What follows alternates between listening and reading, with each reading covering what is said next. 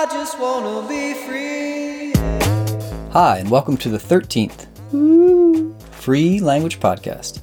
I'm your host, Chapman Woodruff, and this here episode is the very first solo cast I've ever done. And boy, do I have more than a few fears about it. But like I'm about to get into, kicking those fears is the only thing that will get me to my goal of inspiring as many people as possible to learn as many languages as possible. Just like the only thing that's going to get you to learning that language is kicking those fears of speaking it. I thought it appropriate that this 13th episode cover what is without a doubt the single biggest impediment to learning a language, other than a legitimate physical challenge, of course. That impediment is fear. When you're afraid, your entire neurochemistry changes, and you go into a state which is not at all conducive to learning, and most definitely not helpful in squawking out strange noises in an unfamiliar tongue.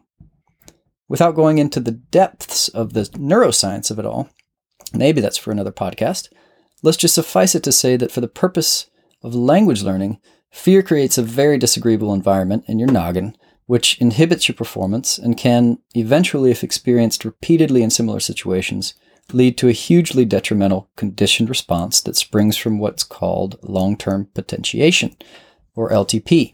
Now, you don't need to know what LTP is in depth for the purpose of overcoming fears. You just need to understand that if you repeatedly experience fear, or anything close to fear, over and over in a given situation, you are likely to develop a conditioned response to those stimuli which will unfortunately rear its ugly head when you least want it to. For example, right at the moment you actually need to speak the language in question. My opinion is that it is exactly what happened to many people, maybe even you, in high school or perhaps even earlier than that. You were made to squawk against your will, and not only that, you were forced to do it in front of all of your peers, likely none of whom had any interest in learning Spanish or French or German or Chinese or whatever the foreign language of choice was at your school.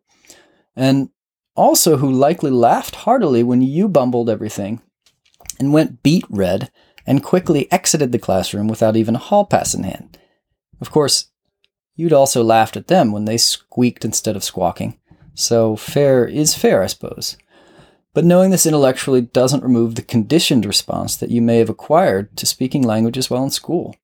What it does, however, is allow you to put your fears into perspective and to do something about them. That's my goal with this first solo cast, to tease out hidden away fears, expose them for the nefarious devils they are, and ultimately move past them into an entirely different kind of long-term potentiation, that of successfully speaking a foreign language.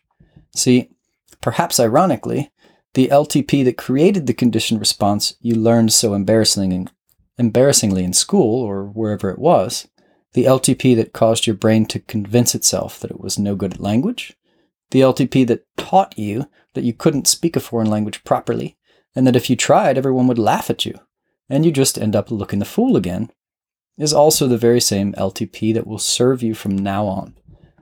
It could be argued that developing to a level of fluency in a foreign language is akin to one big LTP process that builds up positive conditioned responses that are useful. After all, what is spoken language really? Well, it's just a sequence of sounds that you associate with meaning. Someone dishes them out to you and you serve them right back.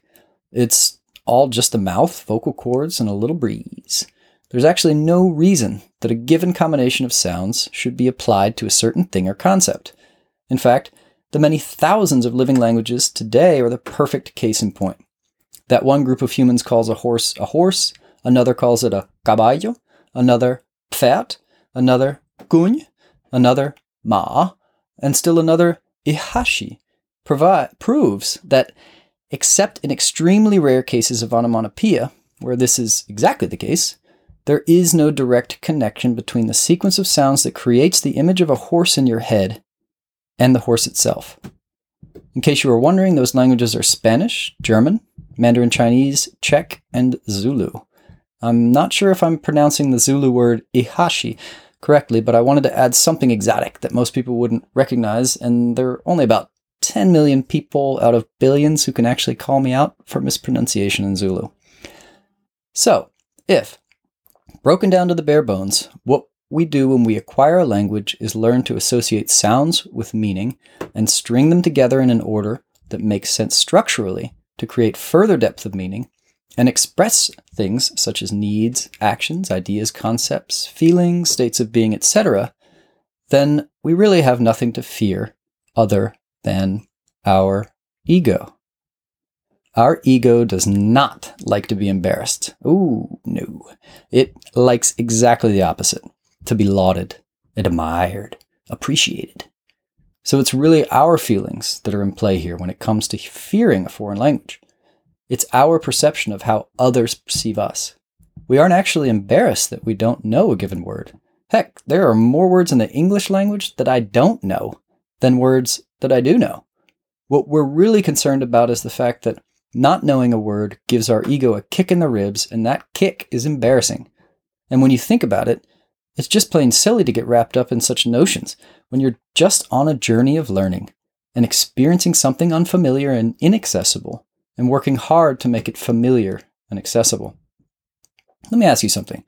When you hear someone that's not a native speaker of your mother tongue, trying hard to speak it, making heaps of mistakes, stressing the wrong syllables, using words you don't even recognize because they've been mispronounced so horribly, etc. and so on, what is the first thing that comes to your mind?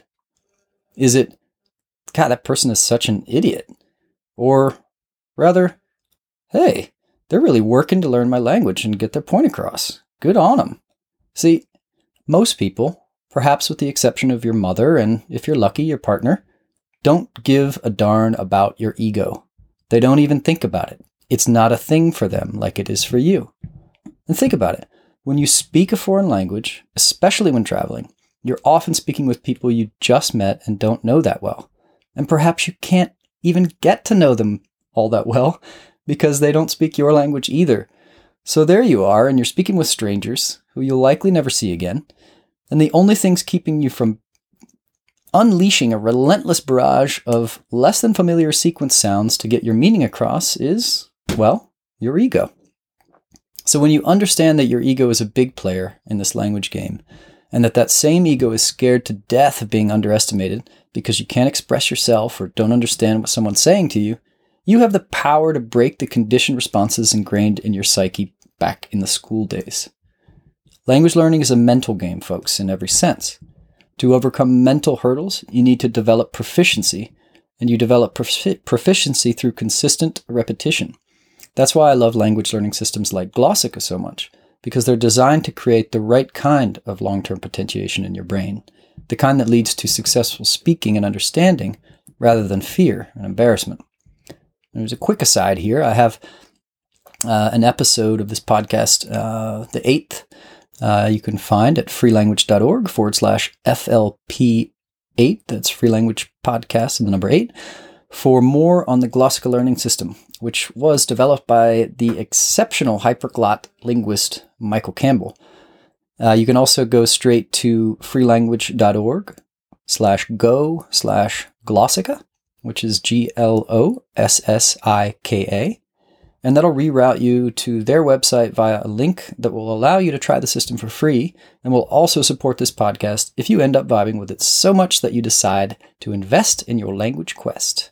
Glossika is particularly cool from an investment perspective because you get an all-access pass to the 50-plus available languages for about $1 a day. Okay, so back to the mental game here. Through working closely with inspiring language learners over a dozen years, and learning around a half a dozen languages myself, I've been able to home in on the most deep-seated fears people have about speaking a foreign language. By and large, these can be boiled down to 3 general fears. The fear of appearing stupid, looking or sounding like an idiot. The fear of forgetting everything when you're on the spot, having a massive memory fart. The fear of not understanding other people when they speak, usually because they speak too fast. You could say that the second and third are also closely related to the first, if not inextricable, and I'd agree that the fear of forgetting and the fear of not being understood are kind of sub-fears of the fear of appearing stupid. So that means there's really only one core fear people have, and that is what I've been talking about this entire podcast, the ego's fear of being undervalued or underestimated. The next time your ego complains about speaking a foreign language, I want you to remember the example of the foreigner who you respected just for trying so hard to speak your language. I want you to remember this because that's who you are to them when you're trying to speak their language and struggling through it. Now, I want you to get out and squawk away blissfully, but before you do, I will repeat myself one more time with slight variation. The biggest fear of all language learners is appearing stupid. Appearing stupid is a reaction of your ego to perceived hurt and underappreciation. Perceived hurt and underappreciation, whether founded or unfounded, are things your ego absolutely detests.